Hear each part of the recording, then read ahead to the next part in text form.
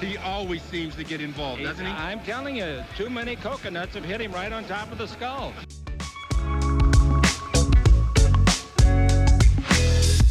Well, I think Anthony will be a great acquisition. He can do it all. Avery, whose show is this?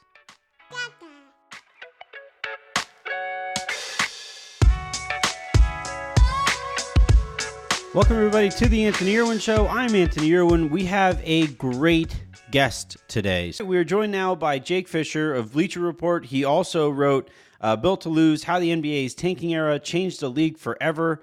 Previously came on the show and talked about that book and about tanking and all of that. And all we've seen since is Ben Simmons not play at all this year for the 76ers, who kind of sort of inspired that book. And then John Wall has not played a game this year, and that's kind of sort of where I want to start. It's been kind of a popular trade topic, especially after the Christmas Day game when Russell Westbrook shot 0 for lifetime with especially in the key, it felt like. And the conversation about Russell Westbrook, you have Lakers fans saying that he hasn't been that bad or as bad as people are making it out to be.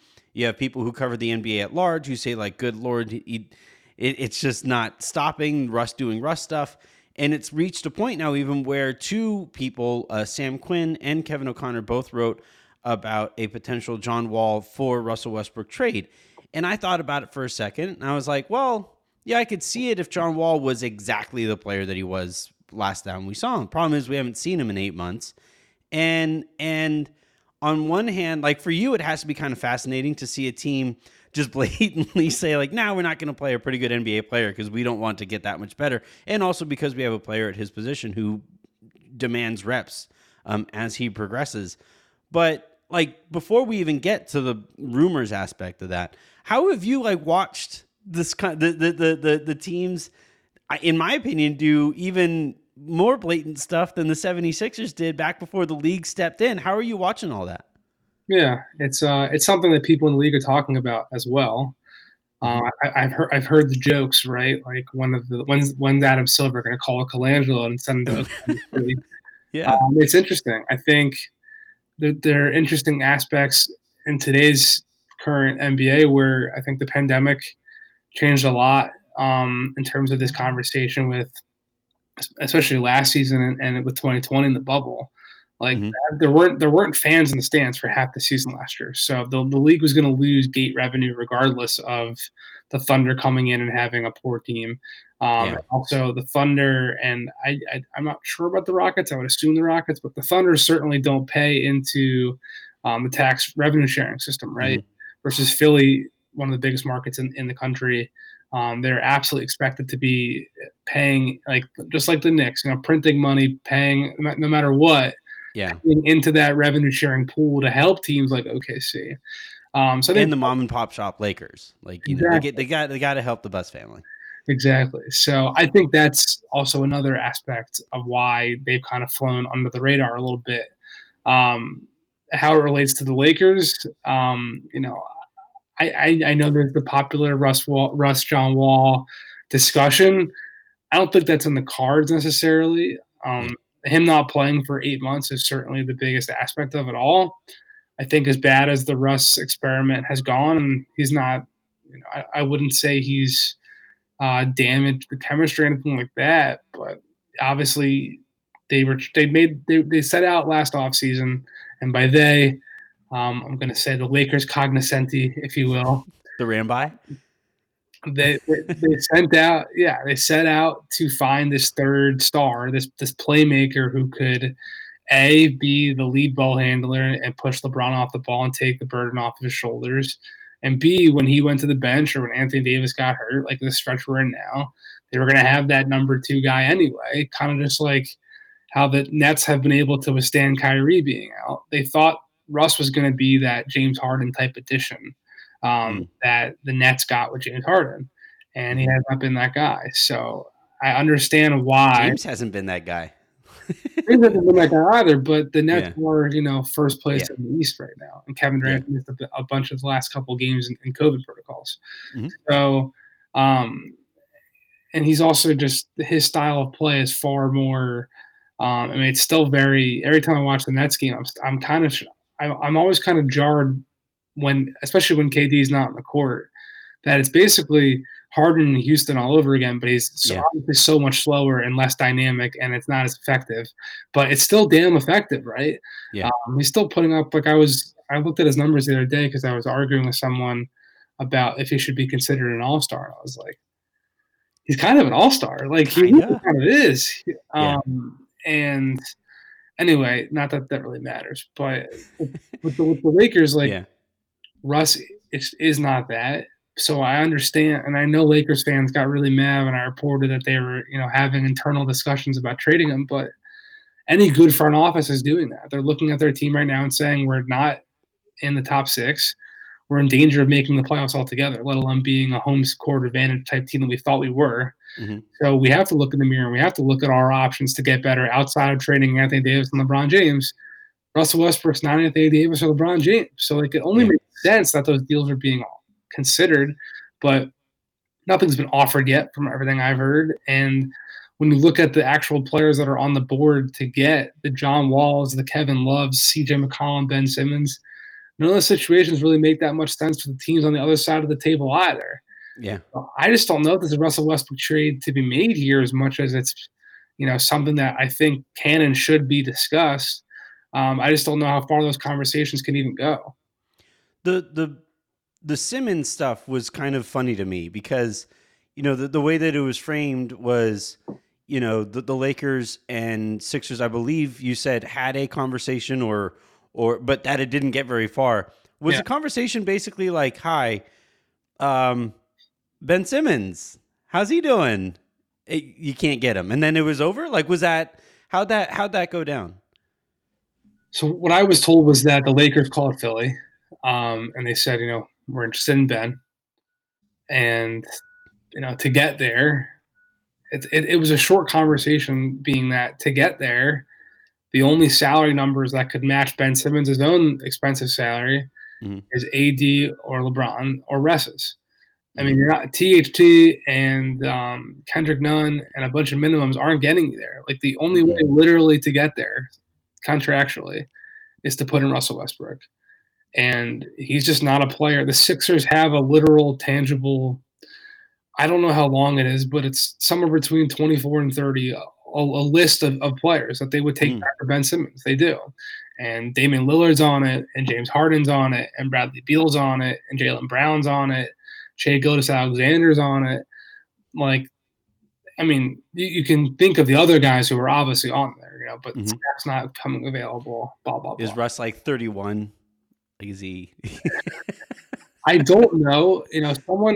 I went on a podcast somewhere recently, and they asked me to like how is the list tiered, blah, blah, blah. Yeah.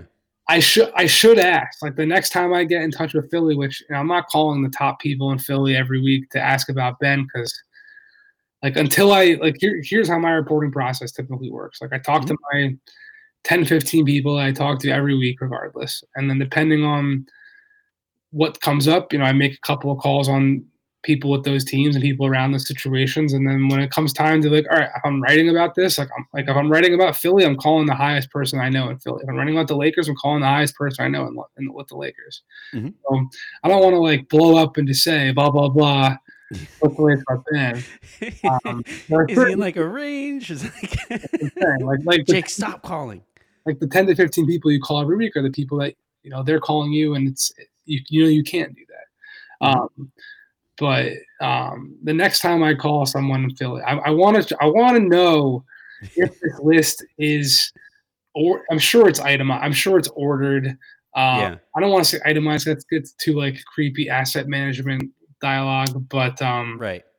I want to know if there are tiers. Like, is there anyone in this 7 guys is our gold star tier? Then is I don't know, but I know that they have these all-stars that they want, and Russell Westbrook's just not one of those guys. And it's someone who, they want to get someone. They recognize Joel Embiid as Joel Embiid, second runner-up to MVP last year. He's 28, not getting any younger, not getting any healthier. The window to win with him is now. They want to trade Ben Simmons. They only want to trade Ben Simmons. They don't want to trade him at all. Like, they'd love for Ben to come back and play and be part of that 5-man lineup. Like, people can say that I'm preparing water for the Sixers right now. Like, I genuinely believe that that's what they want. Yeah. Sure, if James Harden became available like he did, they're going to put Ben Simmons on the table to get a guy they think is better. If Dame gets, requests his trade, they're going after Dame. If Bradley Beal, same thing. But until one of those guys is there, like, Ben Simmons is their guy.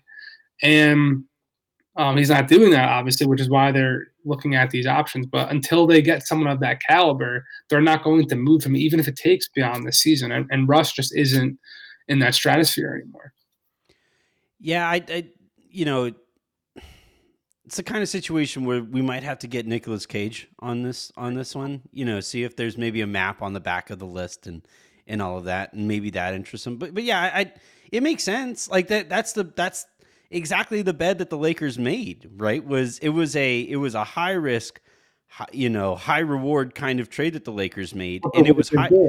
Yeah, it's also like it's a high risk, not just because, well, if it doesn't work out, then it could get ugly, but also it's extremely high risk because if it didn't work out, then the Lakers weren't going to have any flexibility moving forward.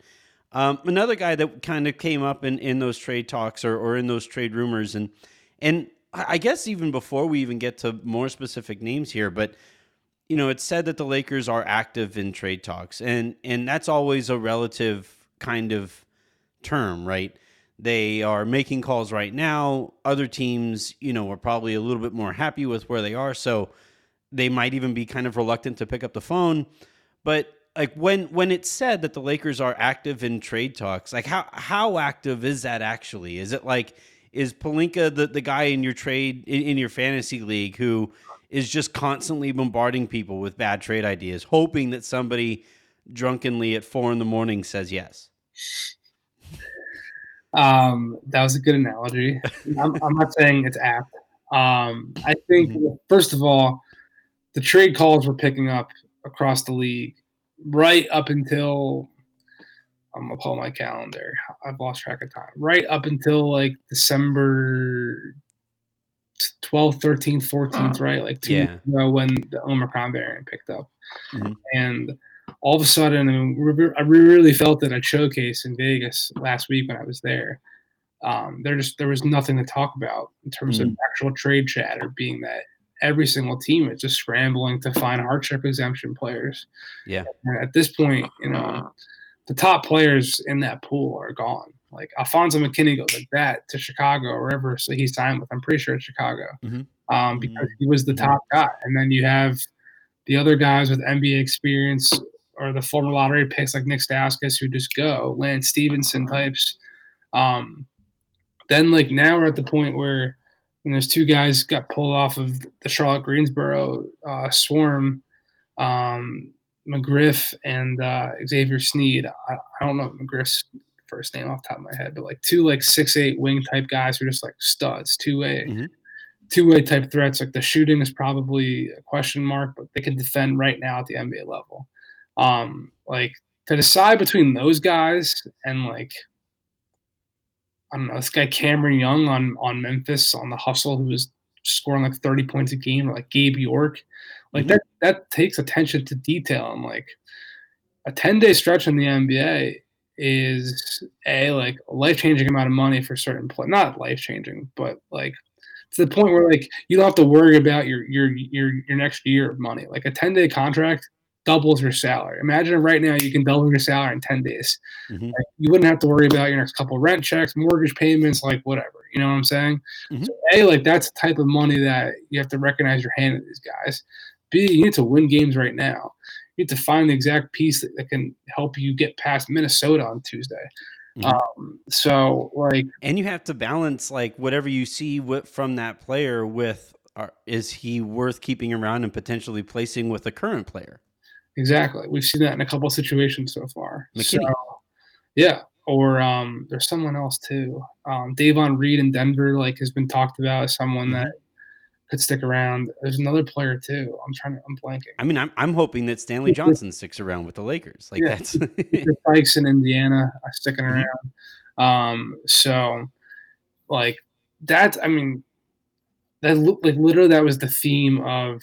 It's funny, like before Bleacher Report like really pushed me out into the forefront of trying to, uncover these trends and what people are talking about in the NBA.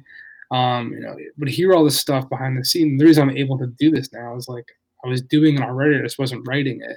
Yeah. Because it is kind of nerve-wracking to be like, no one else has this, but I'm putting it out there. But right. now I've gotten to the point where, I'm called when you make the calls, like, like you're good. But it was weird around Vegas that everyone just kept saying, like, yeah, there's nothing going on. There's nothing going on. I was like, am I getting punked right now?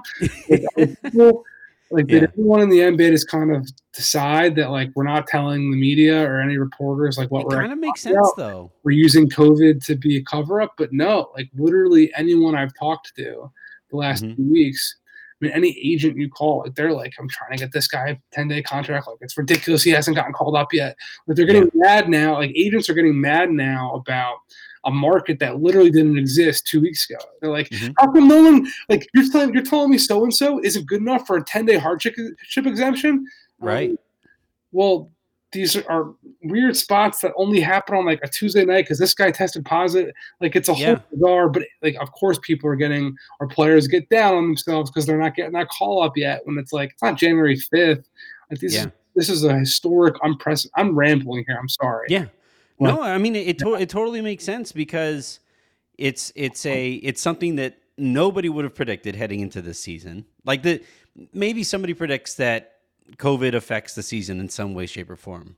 Whether that would lead to, like you said, a unprecedented market, I think right now the league has right now broken the record for most NBA players in a single season, and we haven't gotten to the next calendar year. So, like, it totally makes sense that when it comes to trade chatter, the other thing too is, and the Lakers are seriously facing this because, Anthony Davis is going to be out for another few weeks, and he's going to come back. If he comes back right at the 4-week mark, that gives the Lakers 2.5, 3-ish weeks or so before the trade deadline to make a decision on Talen Horton-Tucker, on Kendrick Nunn, on whatever, with what they want to do to fix this roster. And that data is just going to be extremely flawed because at no point really before then have they had a sustained kind of decent data sample to figure out what they're going to do. And all these teams are going to have that. Yeah, I see what you're saying. With the Lakers in particular, if you don't know right now how you think about Talen Horton-Tucker, then you don't deserve your job. Like, that's fair, I guess. I don't know how much, like, short you haven't seen your team really at full strength here, but they haven't given you any signs of belief that at full strength they'd be anything. Does anyone in that Lakers organization remember back in this is kind of, I was going to make this comparison earlier when they were talking about, like, this is a Lakers type move, right? Trading for Russ. Like, to me, it's not the same, but it's very reminiscent of the 2012-2013 year when they go out and got Nash and Dwight. The Dwight Mayer. Like, it's basically the same exact thing where they needed to have the next big man, and it wasn't Bynum, and it was Dwight, and even with the back concerns and blah, blah, blah. Like, and the 1 year before free agency, like, it put all this pressure to stop, whatever. Very different situation. But I think going forward, like, that Lakers team back then in 2012-13, there was always this sense of, well, once we get healthy, like, once we get Kobe back, once we get this, like, we're going to bounce ourselves back to the top of the comp. And, like, we're going to go – it's very hard to go from what the Warriors just did, basically, going from an 8 seed to, a title contender. Like, that's not easy to do. And the way the Warriors were able to do that was they simultaneously grew young players while then adding in veteran pieces like Andre Iguodala and Otto Porter and, those types of. Focusing on wings. Like, wings are such an easy ingredient to just throw into the stew. They grew Jordan Poole, and JTA helps them a lot. Like, the Lakers let go of Alex Caruso, for example, right? Like, that's obviously a move that any Lakers fan listening is going to probably get not mad at me. I just balled my fist. Exactly.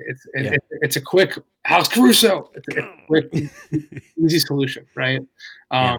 And from there, like, I think we just know, and the Lakers are fighting to make the playoffs right now. They're not a move away from, oh yeah, now we're right back. We're going to compete with Memphis for the 4th seed. Maybe they could because the West is just so down this year, but I think the Lakers are in self-preservation mode at this point. I do think they've got enough talent to get into the postseason, and who knows if they're healthy. But honestly, if you haven't made a decision on whether you think Talen Horton-Tucker can help you compete for a championship in the next 3 seasons, because that's the window of this Lakers team. It's probably even only the next 2, right? Yeah. Like, no matter how bright his future is, like, I think there's a real possibility they move him for someone like a Jeremy Grant. If that's a deal that gets Detroit's attention, I don't know.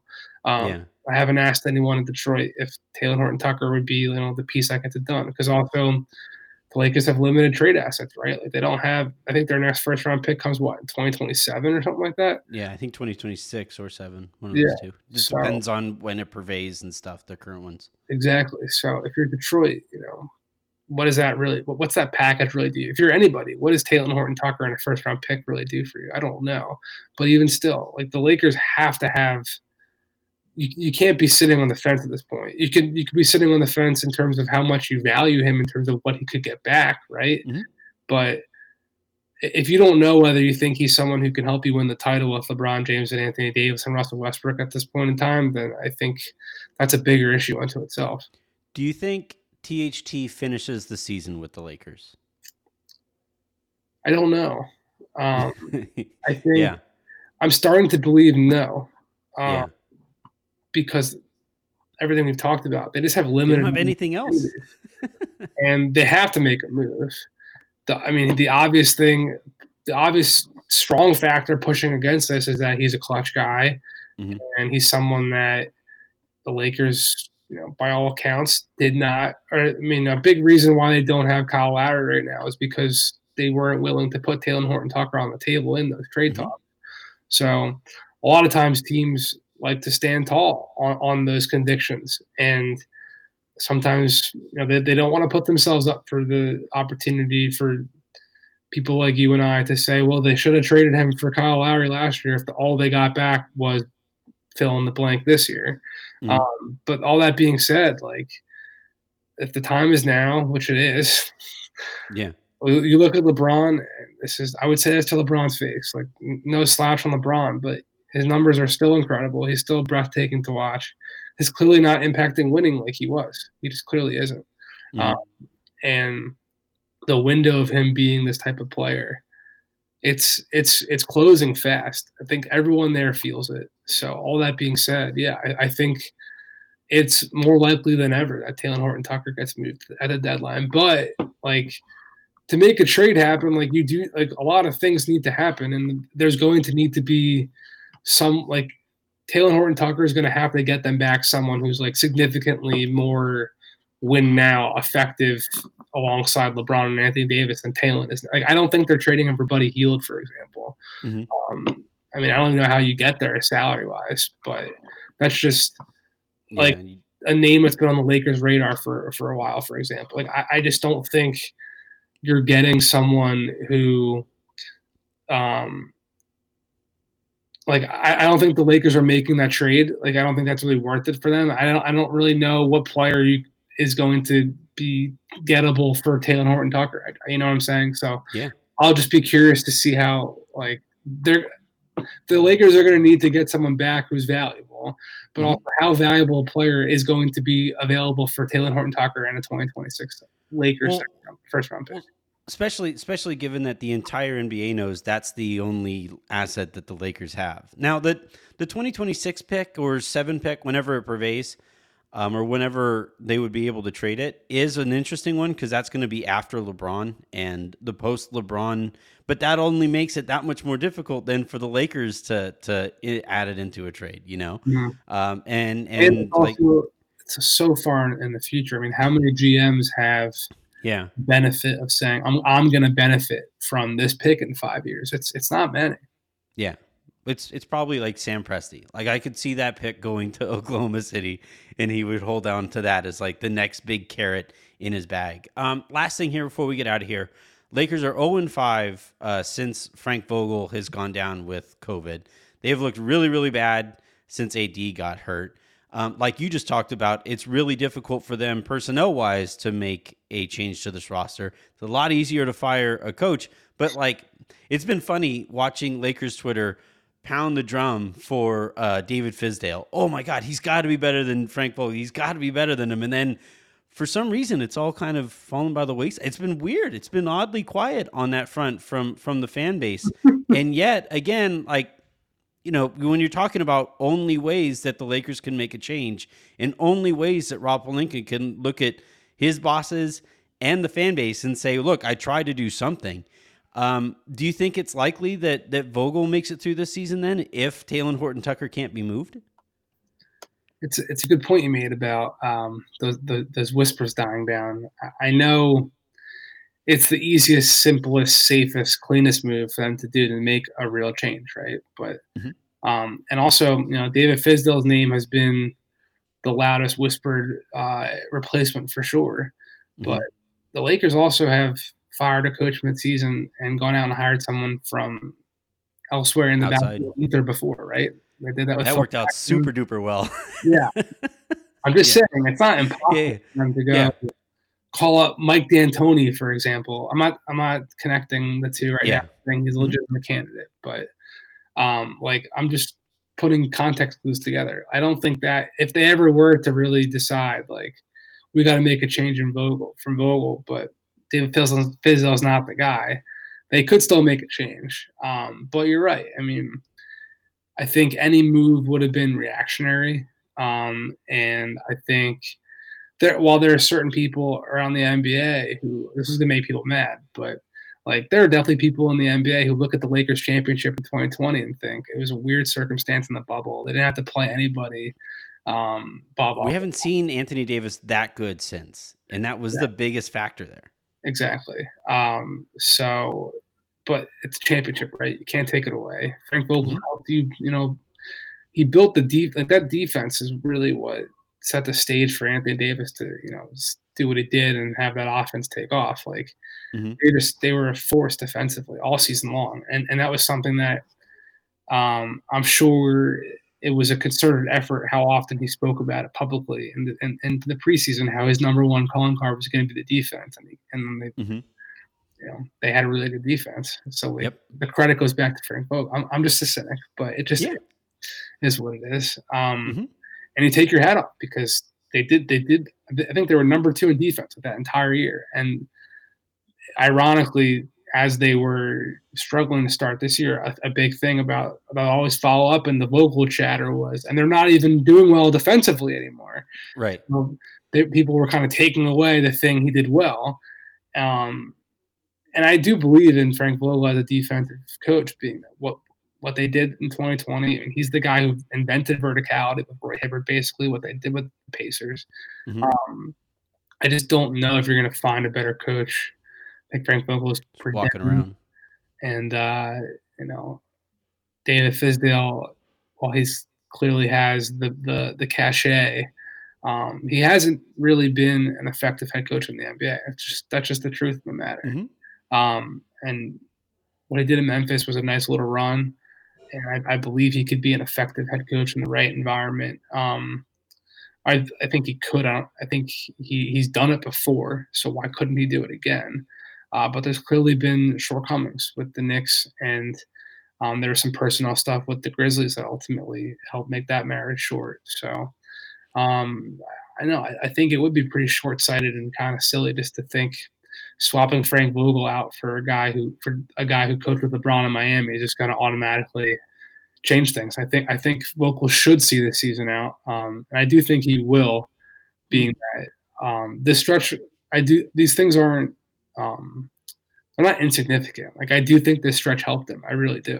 Yeah, it's odd. Thank goodness I caught COVID. You know, it's such a weird thing that can only be said in professional sports. That's how life works. I mean, it's just like a Kevin Durant towing the line against the Bucks. Yeah. Like Mike Budenholzer would have been fired. Like he would have fired if they lost that series to Brooklyn. Then they win the championship, and now he's got a 4-year extension. It's great. I mean, the Hawks were going to get fired if the Hawks front office and coaching staff. I mean, Lloyd Pierce did get fired. They move on from Lloyd Pierce. Nate McMillan has a great run. They got 3-year contract extensions in the front office. Everyone's getting promoted. So yeah, these things are real. Yeah. Well, I don't want to take up too much more of your time here because it is getting, even though the trade chatter is down, it's because the other chatter elsewhere all over the league is way up. So thank you very much, Jake, for hopping on. Again, Built to Lose, How the NBA's Tanking Era Changed the League Forever is his book. You can also find his writing and his reporting at Bleacher Report. You can find that book everywhere that books are sold, on Amazon, all of that. I thoroughly enjoyed it myself, so you guys should all check that out as well. So thank you very much, Jake, and I hope to talk to you soon. You got it, man. Thanks for having me.